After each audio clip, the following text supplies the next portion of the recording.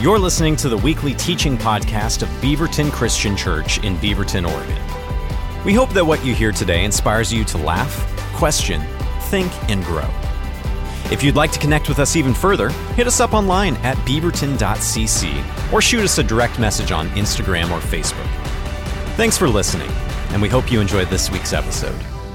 Thank you for joining us online. I'm Grant Hickman. I'm one of the pastors here, and I can't wait to continue this series that we've been in for the past couple of weeks called The Greatest Stories Rarely Told. You know, we've been doing this for a little while now, and we're going to continue to do it through the summer.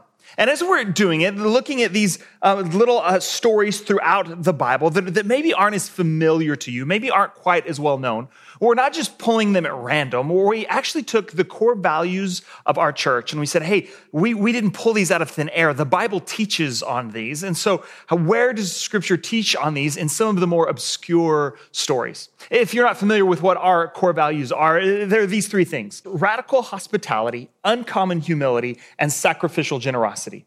You see, we want to be people that embody these. And we didn't pull these out of thin air. We really did look at the Bible. We looked at the life of Jesus, and we said Jesus demonstrates these in his life. And so we want to be individuals that live this out in everything that we do.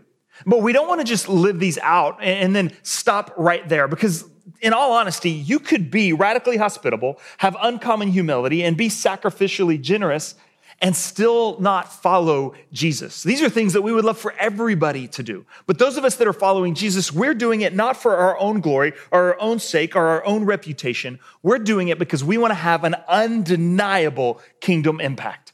That we believe that God is king and we are in his kingdom and we get to serve him, and that is a gift and a blessing to us. And so everything that we do, we want to do to leverage his kingdom, not ours, so that we would have an undeniable kingdom impact. That if we were to step out of our family or our workplace or the city that we're in or the community that we're in or the neighborhood we're a part of, that there would be this feeling of something missing because we have stepped out of that. That our impact on the people around us would be absolutely undeniable. Which is why we live for the three core values. Now, the thing about each one of these is they really tie one to another. Right? That if you're going to have uncommon humility, then you're going to humble yourself before other people, which means that you will then sacrifice what you have for the sake of other people. You'll invite people into your life. And when you invite people in, well, that usually costs you something. And if it's going to cost you something, then you have to be able to do things for them, not for you, which is then humility. And so they all sort of tie one to another. They flow in and out of each other. And so in the story we're going to look at today, I want you to see and I want you to really listen for all three of the core values. Now, we've been focusing in this series so far on sacrificial generosity. And we're starting to move now into that core value of radical hospitality. But for today's sermon, I'm really going to focus on both of them. We're going to look at sacrificial generosity and radical hospitality. But you're going to see uncommon humility in the text if you'll pay attention for it. But speaking of hospitality, have you ever been hosted well? I mean like really hosted well, where you can tell that someone put forethought into you coming and into you being there.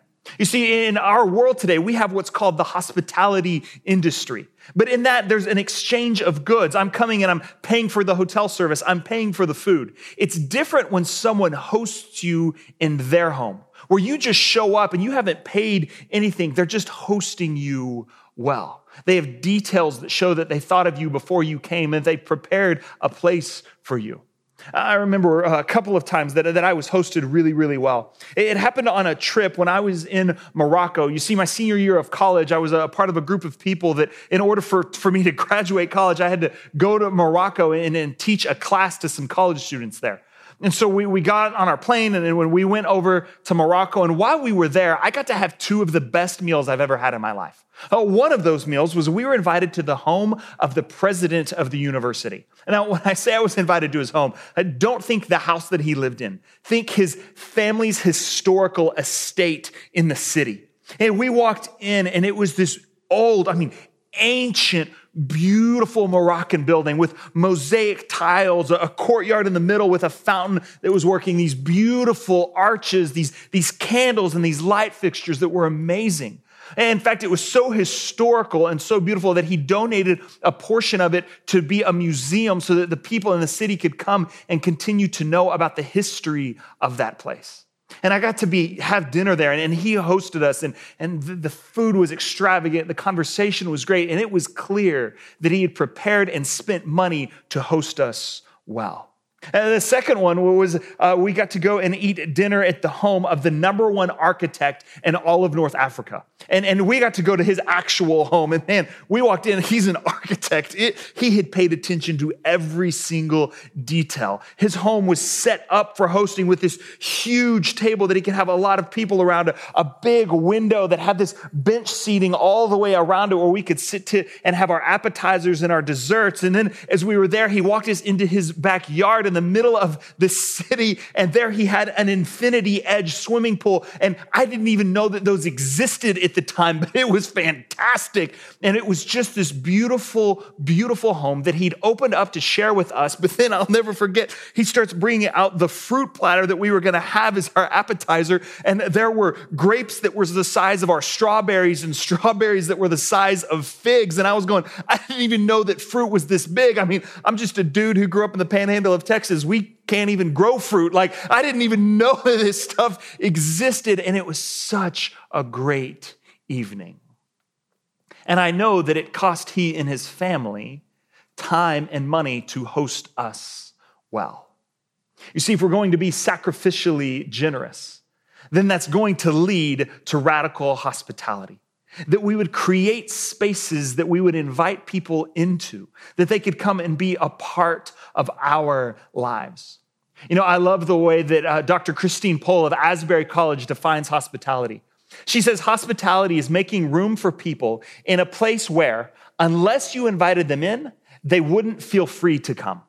That hospitality is creating a space that unless you invite the person into it, they're not going to want to come. There's no way that I would have gone to that ancient home in Morocco unless the president invited me in. There's no way I'm getting to step into the home of this great architect if he doesn't invite me in. They had created a space where I would not have felt free to come unless they invite me.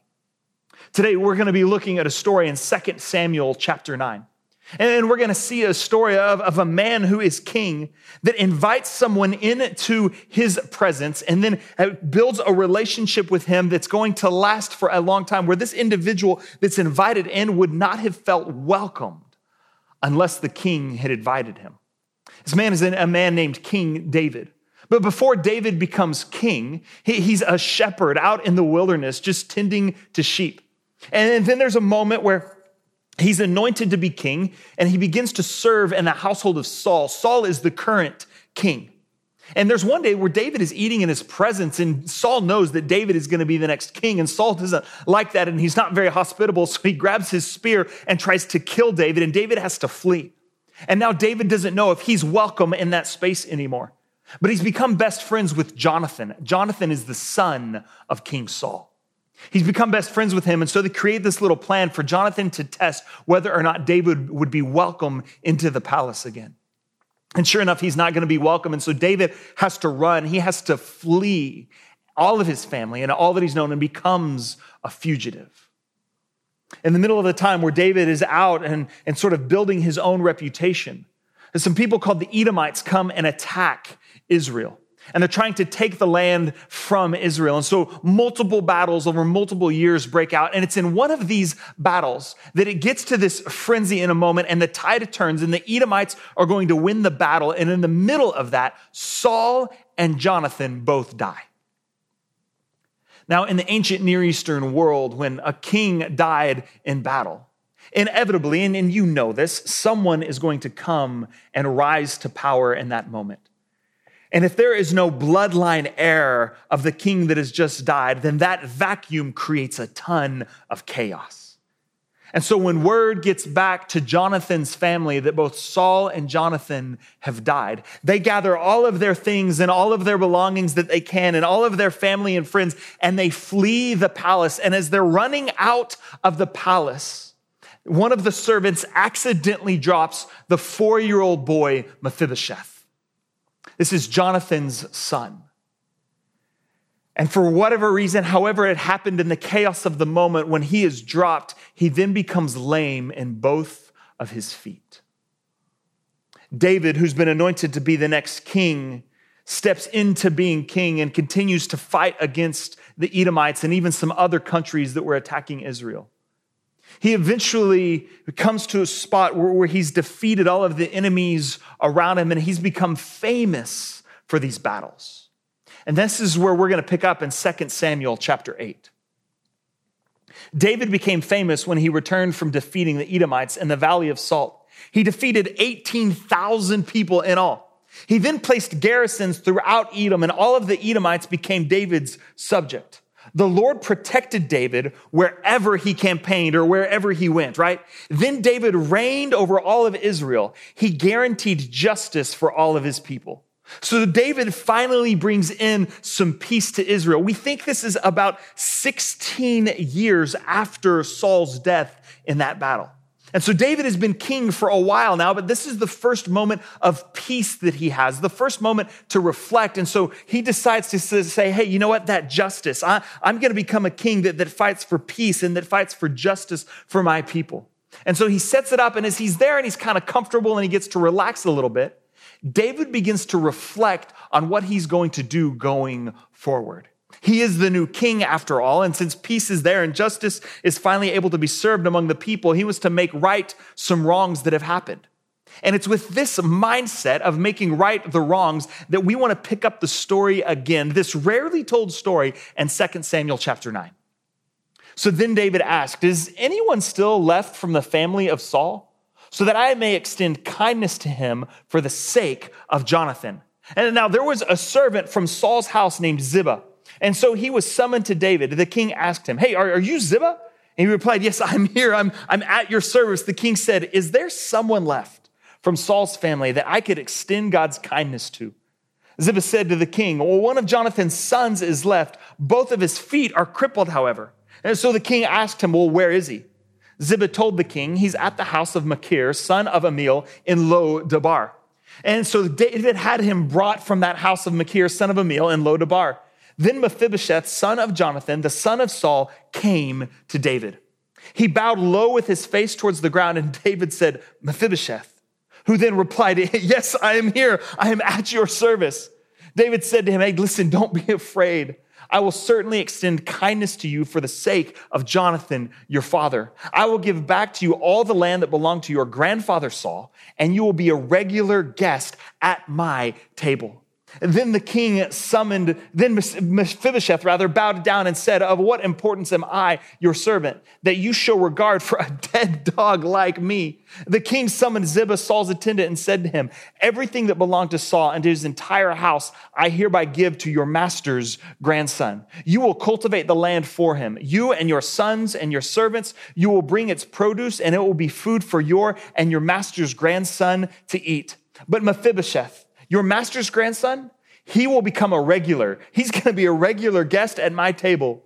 And then this little note that Ziba had 15 sons and 20 servants.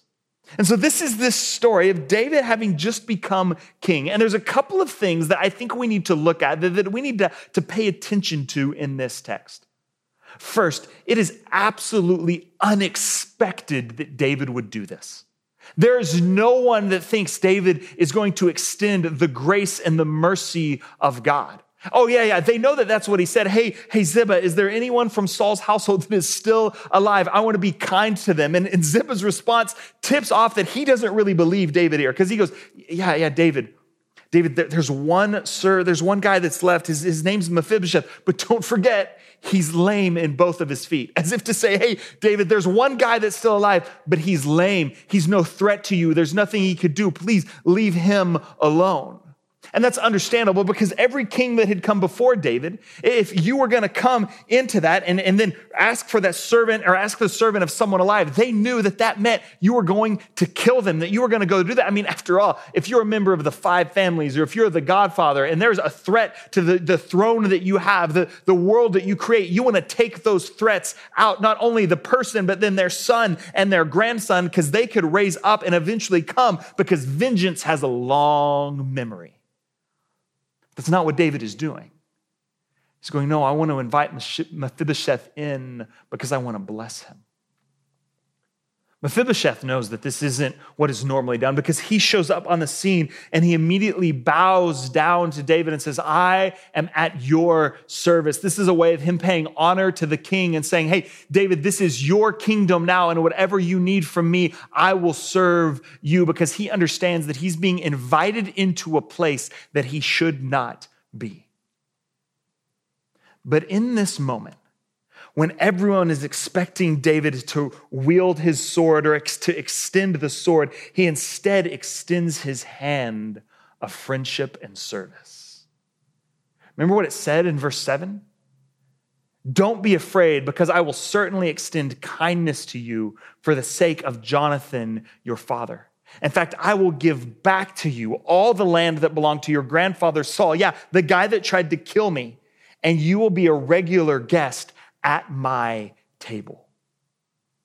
You see, in their culture, Mephibosheth would have been seen as having not earned this sort of hospitality, to not earned this kind of generosity from the king. But that's the thing about, if you're going to be generous, if you're going to be hospitable, you do it to people not because they earned it, but because you understand that's been extended to you, and now you extend it to other people.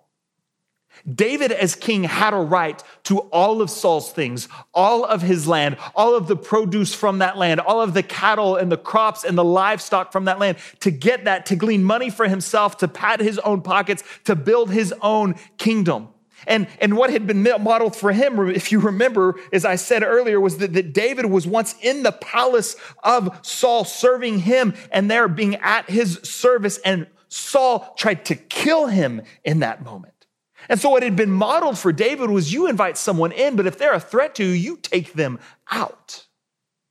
But that's not at all what David did. This is so countercultural to what everyone expected. Mephibosheth doesn't feel like he deserves it. Here's what it says in the next verse. Then Mephibosheth bowed down and said, of what importance am I, your servant, that you show regard for a dead dog like me? A dead dog like me. You know, when we spend the time, the money, the energy to prepare spaces to invite people into those spots, if we do it well, then the people we invite in never feel like they deserve it. They're going, why would you do this for me? I'm a nobody.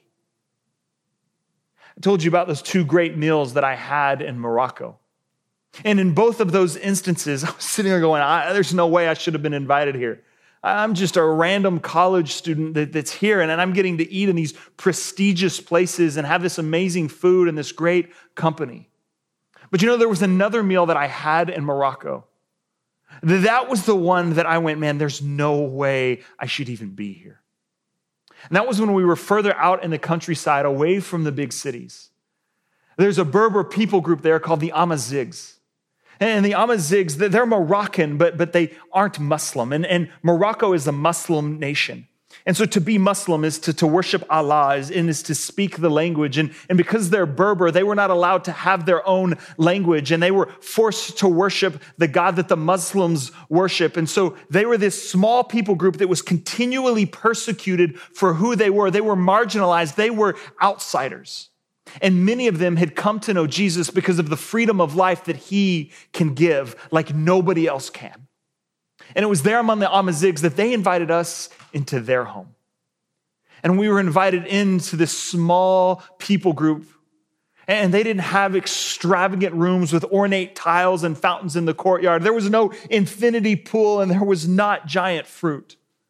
We sat around a table together in a room that had one single light bulb hanging from the ceiling and a kitchen off of that. We all sat on our left hand and only used our right hand to eat, because where they are, you use your left hand for something very different. And so you only eat with your right. And what they brought out on the table in front of us was roasted chicken and French fries. And I sat there eating with these people who had so much life and vitality and were sacrificially sharing with us in a way that the wealthy in the city didn't, even though they still did. These people were sacrificing so much more. But they did it not to show off what they had, but because they knew Jesus and they wanted to show what Jesus had done for them. That was the moment where I sat there and I went, I don't deserve to be here. Why would you open up your home for me? Like, I know the house I grew up in. I know the place of privilege and prestige that I come from. And I should be serving you. You shouldn't be serving me. I'm not marginalized or ostracized in my society like they were. And yet they gladly and willingly opened up and hosted us well. You see, when you prepare a space for someone to host or to host people, and they show up, if we're doing it well as followers of Jesus, they should step back and go, whoa, whoa, whoa, whoa. This doesn't make sense to me. Why are you doing this? But it shouldn't just stop with a one-time thing. It should continue on and be a habitual lifestyle for us. In fact, we see that David even goes above and beyond just the one meal of peace with Mephibosheth. Remember, here's what it says as the story goes on. The king summoned Ziba in. So now they're sitting there eating, David and Mephibosheth in the same room. And he invites Ziba back in and he says to him, listen, everything that belonged to Saul and to his entire house, I hereby give to your master's grandson. So Ziba, you will go and cultivate the land for him. You and your sons and your servants. You will bring its produce and it will be food for your master's grandson to eat. But Mephibosheth, man, your master's grandson, he will be a regular guest at my table. David goes, I'm going to go above and beyond. I am going to invite Mephibosheth into my house, but then I'm going to make sure that he is provided for in perpetuity. You see, David had every single right to the wealth of that field for himself, and yet he sacrificially gave it away to Mephibosheth and to his entire household, and by proxy to Ziba and his entire household.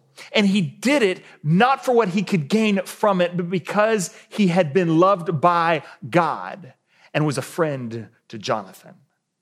You see, David went above and beyond the call that he had to do. And there's something in this text that I don't want us to miss, though. You see, in this text, I so often want to look at it and go, man, I want to be David. I want to be the person that gets to be radically hospitable and so sacrificial generosity and, yes, some uncommon humility. Like I want to be David here, but I have to remind myself that I was Mephibosheth before I was ever David, that Mephibosheth is me. That when I was fallen and broken and hiding for the shame of the things that I had done and that had been done to me, and that I was afraid that if I ever got called into the palace of the king and the light shone on it, that he would be disappointed in me and kill me and wipe me out, that's not at all what happened, that God does like David did. That David took the initiative to seek out Mephibosheth in the same way that God took the initiative in Jesus to come down and humble himself and become man and enter into relationship with me. That despite how everyone else saw the lameness of Mephibosheth, that David saw him and brought him into his house and into his presence, then went the step further to even basically adopt him in as a son, as a part of his own family. That David shared his resources, his fellowship with this undeserving one, not for what Mephibosheth had done, but what Jonathan had done. You see, when David looked at Mephibosheth, he did not see a crippled young man, he saw Jonathan. And when God, our Father, looks at you and me, he does not see crippled, shameful, sinful individuals. He sees Jesus. He sees someone that his son has died for and risen from the dead for. And when we begin to understand that, it is why these core values become core values that we don't just say out loud or put on a wall. We begin to live them out as true of life. So how do we begin, in light of what God has done for us, to live these out? I want to give you maybe just some very simple but very practical ways to begin to do this or to continue doing this. The first one is this. Would you invite one new family into your home each month this summer? Would you invite one new family into your home each month this summer? Would you invite them in? Well, what do we do when we invite them? I don't know. Be human, right? like you play games, you talk, you eat well. I already told you, like my 3 stories about hospitality all had to do with food. So for me, hospitality and food, they go together, right? Have a happy hour at your house. Hear the stories of the people. Get to know them with no strings attached, no agenda except to get to know them.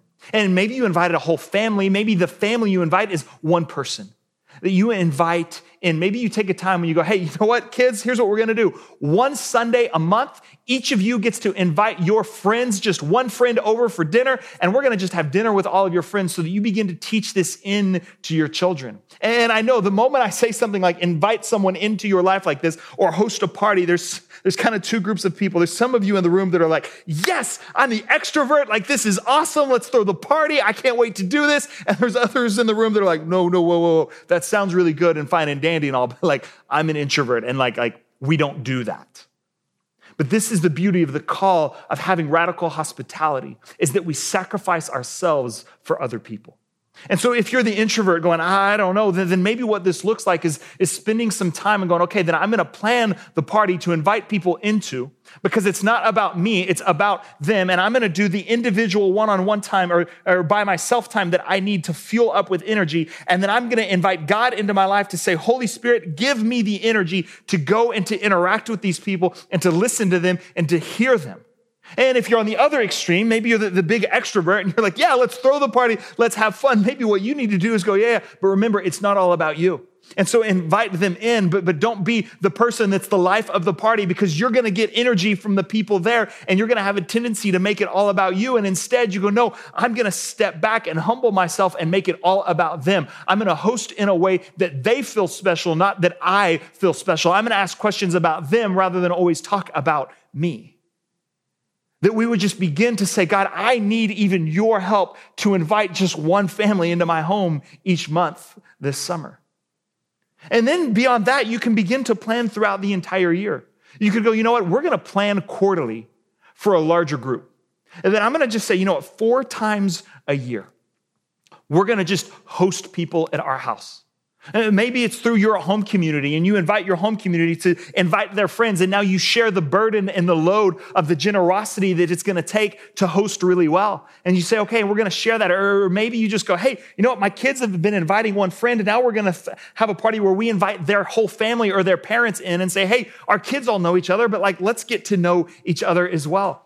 This introduces new people to new people, and you have no idea what God's going to do in those connections, that just in the same way that as David blessed Mephibosheth, it also blessed Ziba's entire family, that if you would be willing to bless a family, you don't know the ripple effect of how many others that can benefit.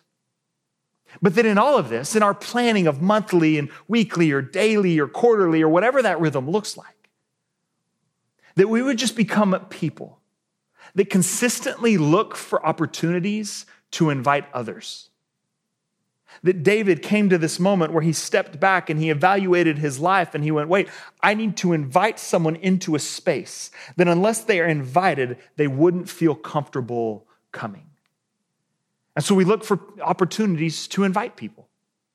Maybe it's to invite them to your home. Maybe it's to invite them to church. Maybe it's to invite them to coffee. Maybe it's an opportunity to say, you know what, I'm going to write them a card because I want to invite them into a relationship. And one of the best ways to do that is to let them know that they are seen and heard. So you say thank you as a first step. That you send them the gift, that you say the prayer, that you buy them the coffee, that you reach out, that you open the door for the stranger, that you just simply look for opportunities that might end up being invitations. To say, how can I create a life that invites people in?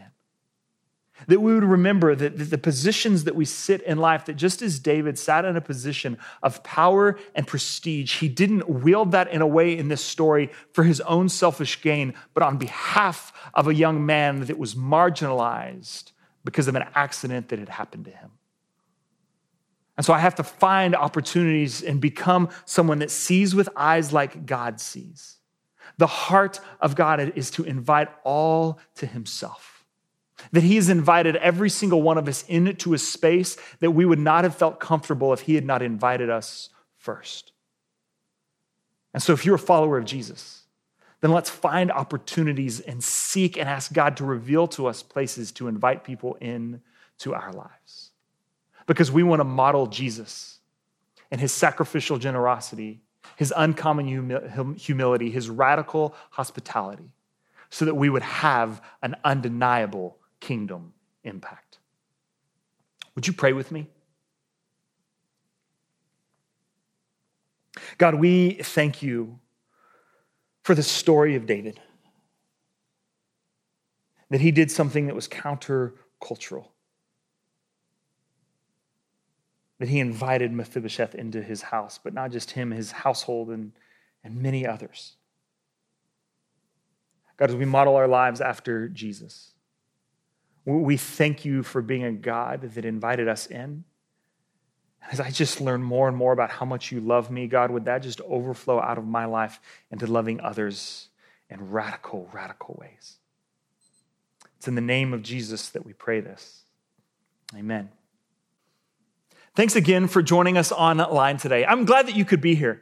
You know, we would love to get better connected with you. And so maybe you just right now are going, man, I miss worship. You know, our team has done an amazing job of capturing moments of worship. So there's a link right there that you can click on, and it'll take you over to YouTube, where there's just multiple recordings of things where you can gather together with people and worship online. Or maybe you're going, no, I just need some prayer right now, or I want to know what it means to follow Jesus, or I just want to get better connected. Those are all there opportunities for you. Because here at Beaverton Christian Church, we love that you're with us online, but we would love to connect with you in person as well. And so reach out to us. Let us know how we can serve you as we continue to strive after Jesus together.